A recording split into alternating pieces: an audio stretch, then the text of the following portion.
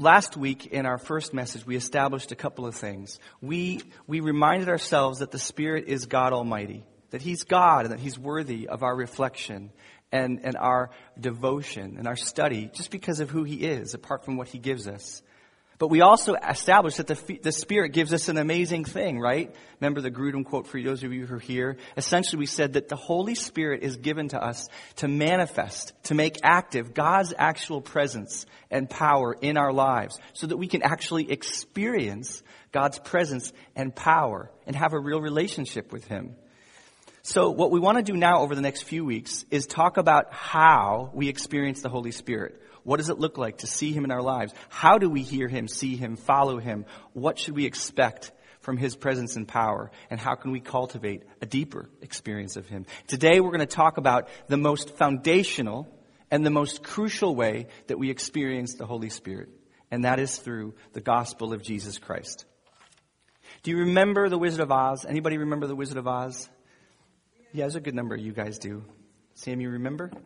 So, in The Wizard of Oz, Dorothy goes through a lot of trouble to get back home. She goes through flying monkeys, the Wicked Witch, which is the most terrifying movie thing I've ever seen, and really use caution. I'm serious if you show your kids that movie. I've never forgotten that woman's face. She goes through poppies that almost kill her. The witch tries to drug her to death and all her friends. It's a really, really hard time for Dorothy in Oz. And all this time, she's on a journey to recover what she treasures most. Her family, her relationship, her most important relationships. She wants to get back home to the people she loves. And at the end, Glenda the Good Witch tells her, "You've had the power all along." Remember? She had the shoes, right? The whole time. The whole 2 hours, all this horror, she had the shoes. Like, that's not right. Now, at first, those slippers were pretty special. It was a big deal to get them, but over time, the movie puts them to sleep. They kind of fall in the backdrop. Every once in a while, the witch will show up, "I want those slippers." But most of the time, you're not thinking about the slippers at all. You're thinking about the flying monkeys, right? But could you imagine how different her time in Oz would have been if she had known from the beginning the power that was right there with her from the very beginning? If she had really understood it, what difference it would have made in her time in Oz. It would have been a much more comforting, much richer, much more hopeful time in Oz. And that's what we have in the gospel. We can so easily miss what the gospel provides us. We can so easily set it aside and let it to fall in the backdrop because we've heard it so much. It can be tempting when talking about the Holy Spirit to want to focus on what Jay Call called in men's meeting the other day, the fireworks. And I don't mean to say fireworks in a pejorative manner, and neither did he. Healings and tongues and prophecies about the future, they're gifts from God, and they're amazing. And we want the church to experience more of that. And we're going to talk about those things in this series. By God's grace, I promise you, Lord willing, we will. But in my understanding of the Scriptures, the most important aspect of the Holy Spirit, what the New Testament says about experiencing the Holy Spirit falls into areas that we're much more familiar with. Things like seeing and believing and savoring Jesus Christ and experiencing His love in us and through us. And because that kind of experience with the Holy Spirit, it's not as dramatic on paper, we can minimize it. We can put it to the side sort of, and that can lead to deficiencies all the way to massive destruction in a church family, in a home, in a marriage. Like Dorothy, we can miss the power that's right in front of us, that's been given to us to treasure and steward the whole time. And so today we're going to talk about Jesus Christ and His connection in the gospel to the Holy Spirit. Now, I don't know of any place in the Bible that gives a better clinic on what the connection is between the Holy Spirit and the gospel than the book of Galatians. The Reformers talked about the book of Galatians really in terms of the doctrine of justification, and it is really about that. But it is also largely about the Holy Spirit. And so we're going to look at the connection between the gospel and the Holy Spirit in Galatians. Let's have some backdrop first. Central problem in Galatians, if you guys might have forgotten, the church was being led astray in the gospel of salvation by these people who are coming and telling them, it's not enough to trust in Christ and depend on him for your forgiveness. It's not enough to depend on Christ as your righteousness before God. You also have to obey the law. You have to earn your salvation. You have to believe in Jesus, and you have to perform for God and earn your salvation. And in response to this, in the most tactful way possible, Paul goes crazy. I mean, he is not happy with the situation at all. And he says some of his most heavy-duty criticisms in the book that you'll ever find in the Bible. I don't think there's a more sobering letter in the Bible than the letter of Galatians, at least to the churches.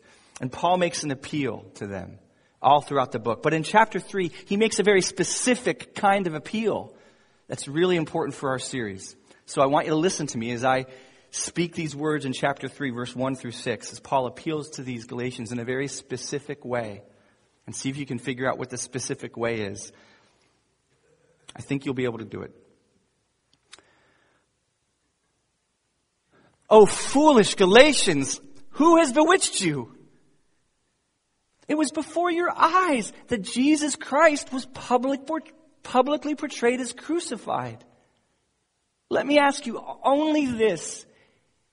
Did you receive the Spirit by works of the law or by hearing with faith?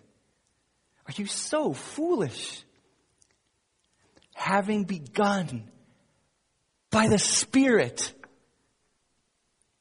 are you now being perfected by the flesh? Did you suffer so many things in vain? If indeed it was in vain, does he who supplies the Spirit to you and works miracles among you do so by the works of the law or by hearing with faith?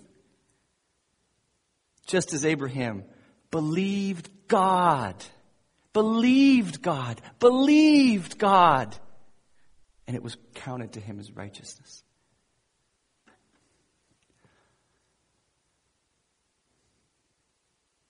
Now, Paul is trying to convince this church of the truth that is in Jesus Christ, that he gives a full and complete salvation to those he saves, that it is all on him to save and not on you to save, that he can be trusted and depended on to save fully, completely, and finally. But notice what he appeals to. He appeals to their experience. But listen, he doesn't even appeal in their experience to their changed lives. He appeals to their experience of a person, the Holy Spirit in them, working in them. When we're saved or we hear a testimony of salvation, we might talk about how we left sin behind and began to love God and love people in ways we never could before. That's how I would often articulate my salvation experience when I was converted. And Paul would say to us today, do you know what that really is? Rather, he'd say it isn't a that at all. It's a who. You received a person. You received the Holy Spirit. You began to live by the power of the Holy Spirit. You were supplied by God, not simply with new heart, new attitude. You were given His very Holy Spirit. You believed the promise of God concerning Jesus. You didn't ask for the Holy Spirit. You trusted in Jesus. And as a consequence, as a byproduct, He sent the Spirit of His Son into your heart. The Spirit, Paul says, that cries out, Abba, Father.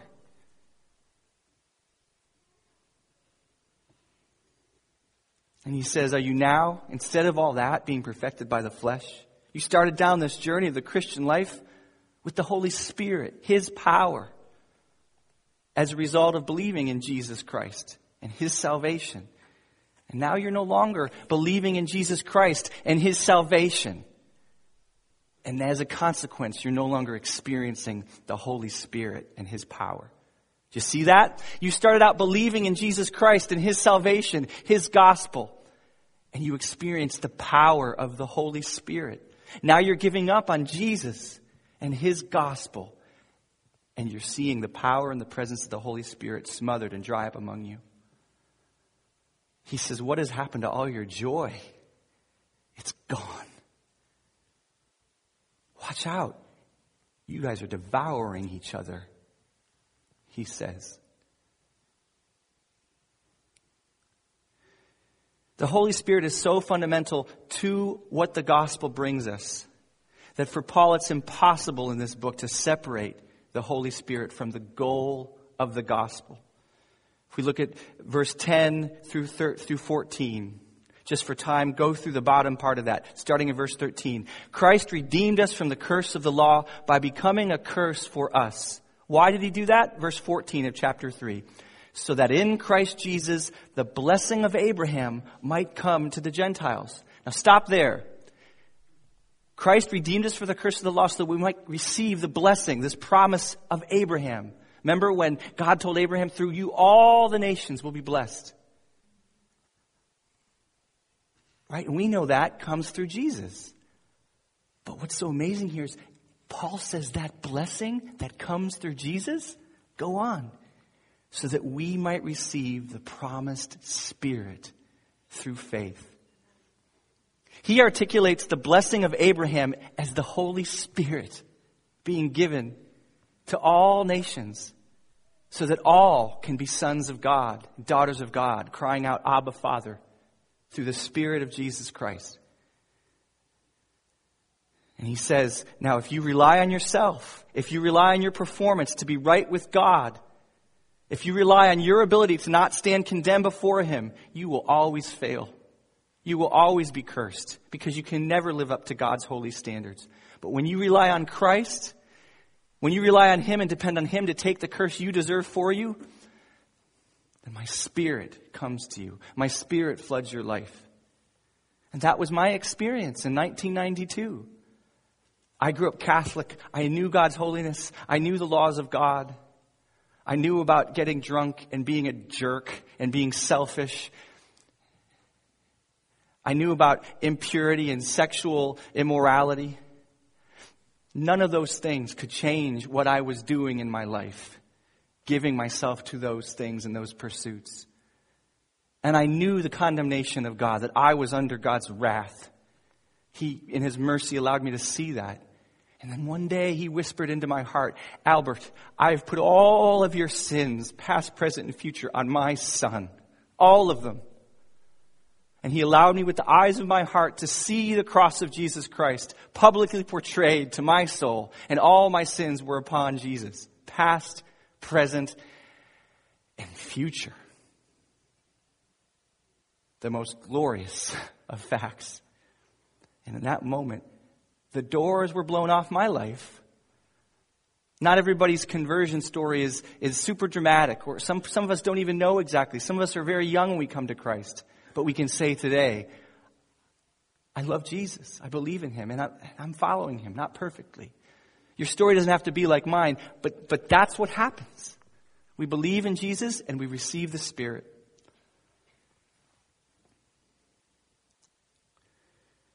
But when we let go of Jesus, when we minimize the salvation we have in Jesus, when we say the gospel is for kids, when we say that we got to move on to deeper things, we got to just focus on discipline and gutting it out, and then we do what Paul says in Galatians 4, verse 4 through 5 and 6. Let's take verse 4.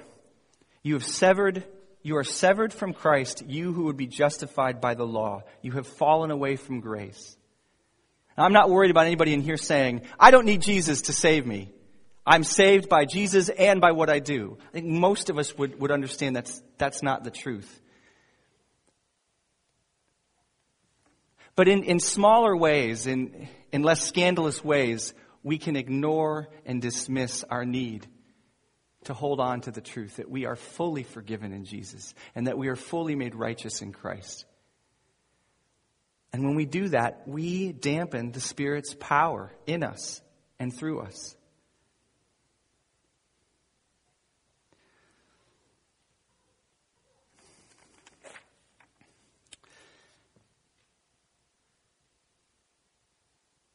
We can't have it both ways. We can't live a performance-based Christianity where I have to earn my way before God and expect a fervent, powerful relationship with the Holy Spirit. Because when I accent my performance as either explicitly or subtly, in big ways or little ways, when I begin to focus on my performance and if I'm making myself right with God, am I doing the right things, when that becomes central instead of Jesus Christ, I'm pouring water all over the Holy Spirit.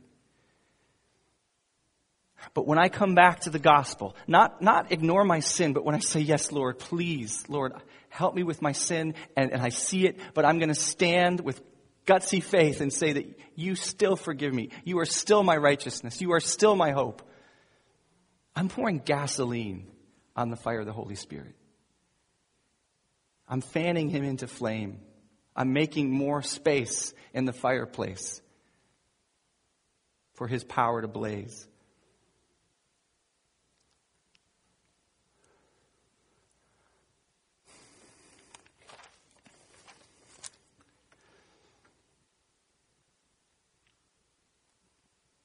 So what does this look like?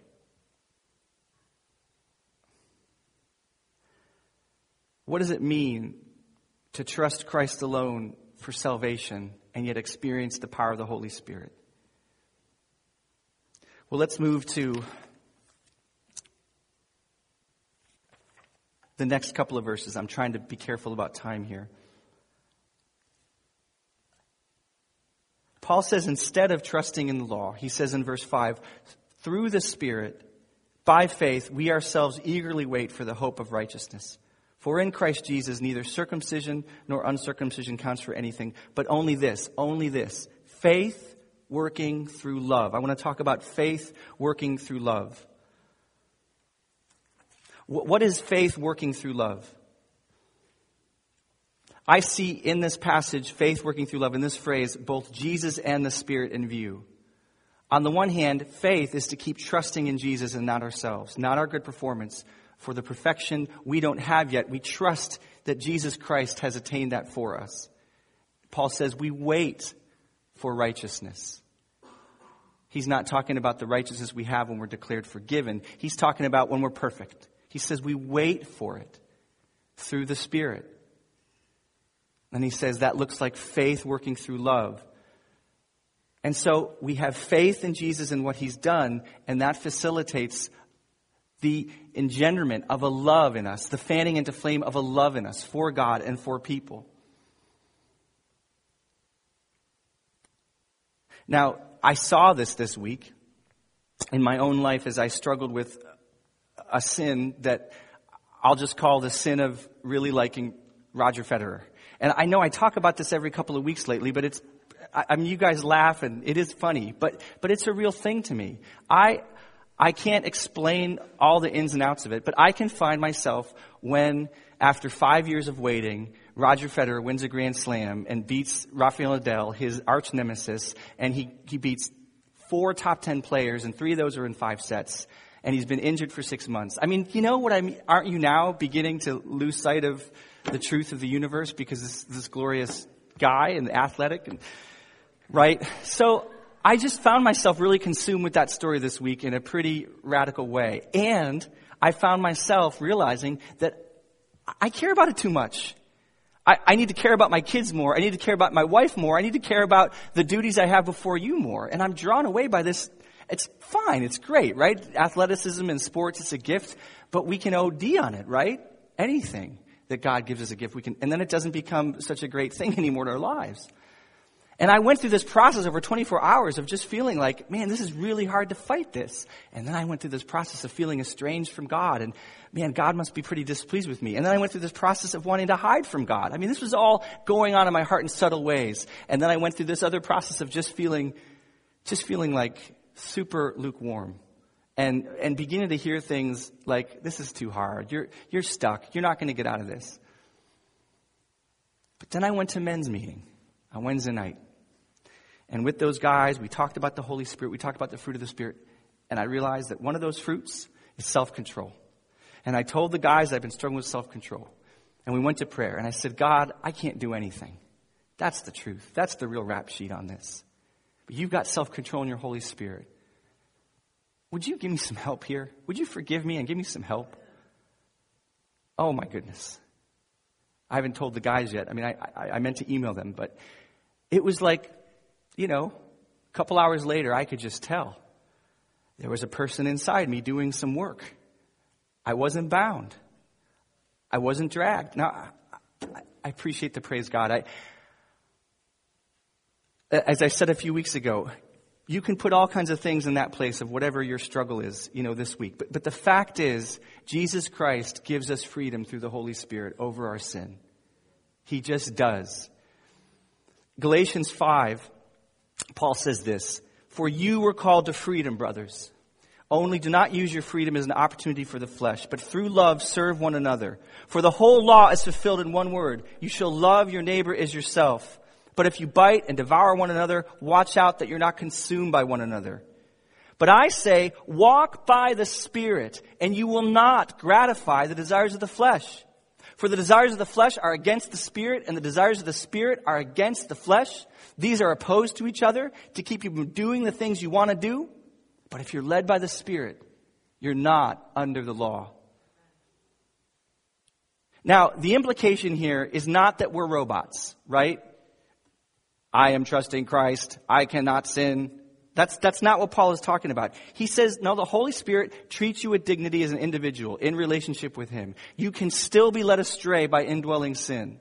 And when there's a fork in a road, sin wants you to go over here. The Holy Spirit wants you to go over here. And you still have to make a choice to follow Him. But don't miss what Paul is saying here. He says at the very beginning of this passage in 13, you are free. You are free now. Christ has set you free. You are no longer bound to obey and follow your sin. You must believe that, people. That is something He commands you to believe in His Word. And Paul says, you have a new leader living in you, and He leads you. He leads you. It's mysterious. All of God's kids have different aspects of how this works. He doesn't treat every kid exactly the same. And over the course of the next few weeks, we're going to explore different ways the Spirit leads His children. But fundamentally, I want to make clear this morning what Paul is saying. The Holy Spirit leads. Yes, He's invisible. He lives in the deepest part of you. He is united with the deepest part of you. But because He is in you, He is able to lead you.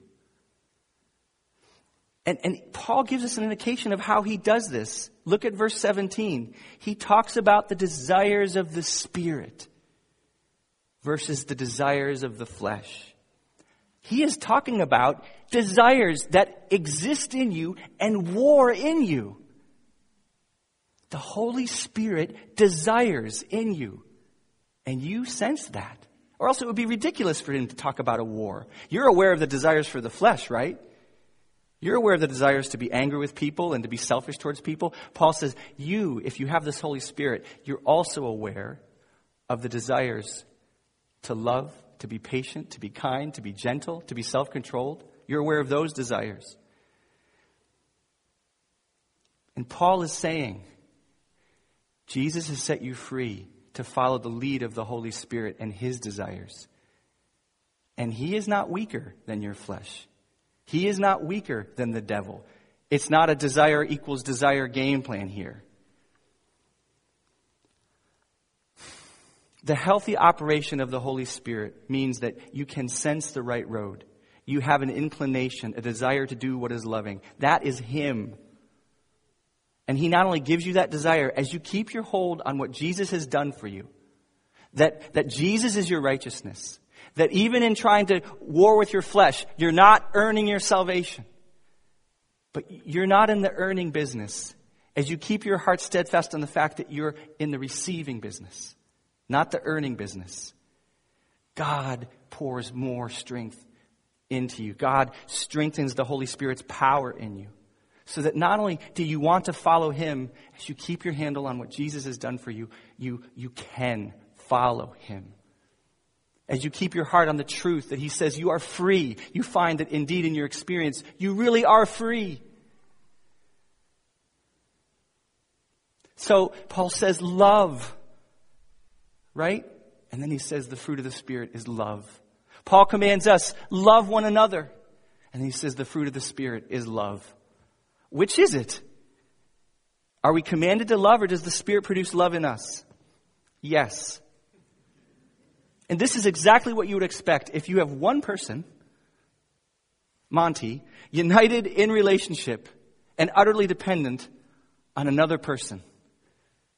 Monty doesn't stop being a person. The Holy Spirit doesn't stop being a person. But only one person has the power here. Right? I remember the first time I flew ever in my life. I was going to see my brother in New York City. It was a miracle to be on a plane. Now my choice was involved. I made a decision to go to New York City. But my getting there was trusting the pilot's power to get me there.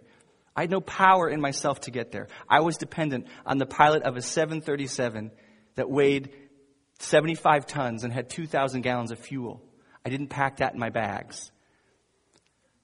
But as I relied on the pilot to get me there, by just trusting him and deciding to move forward, trusting that that plane would get me there, I found myself doing the impossible. I was in the sky for hours.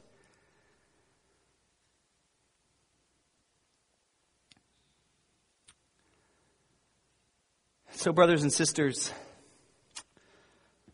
today the Holy Spirit calls us to return to the truth that is in Jesus Christ. To, like Dorothy, realize that you've had the slippers all along, that Jesus Christ gives you his Holy Spirit as a gift, and he is available to you today. And he invites you and he invites me, whether it's the first time in your life this morning or whether it's the 4,000th time, to come to him. And I've tried to articulate this in my own little attempt at an acronym, ABAF.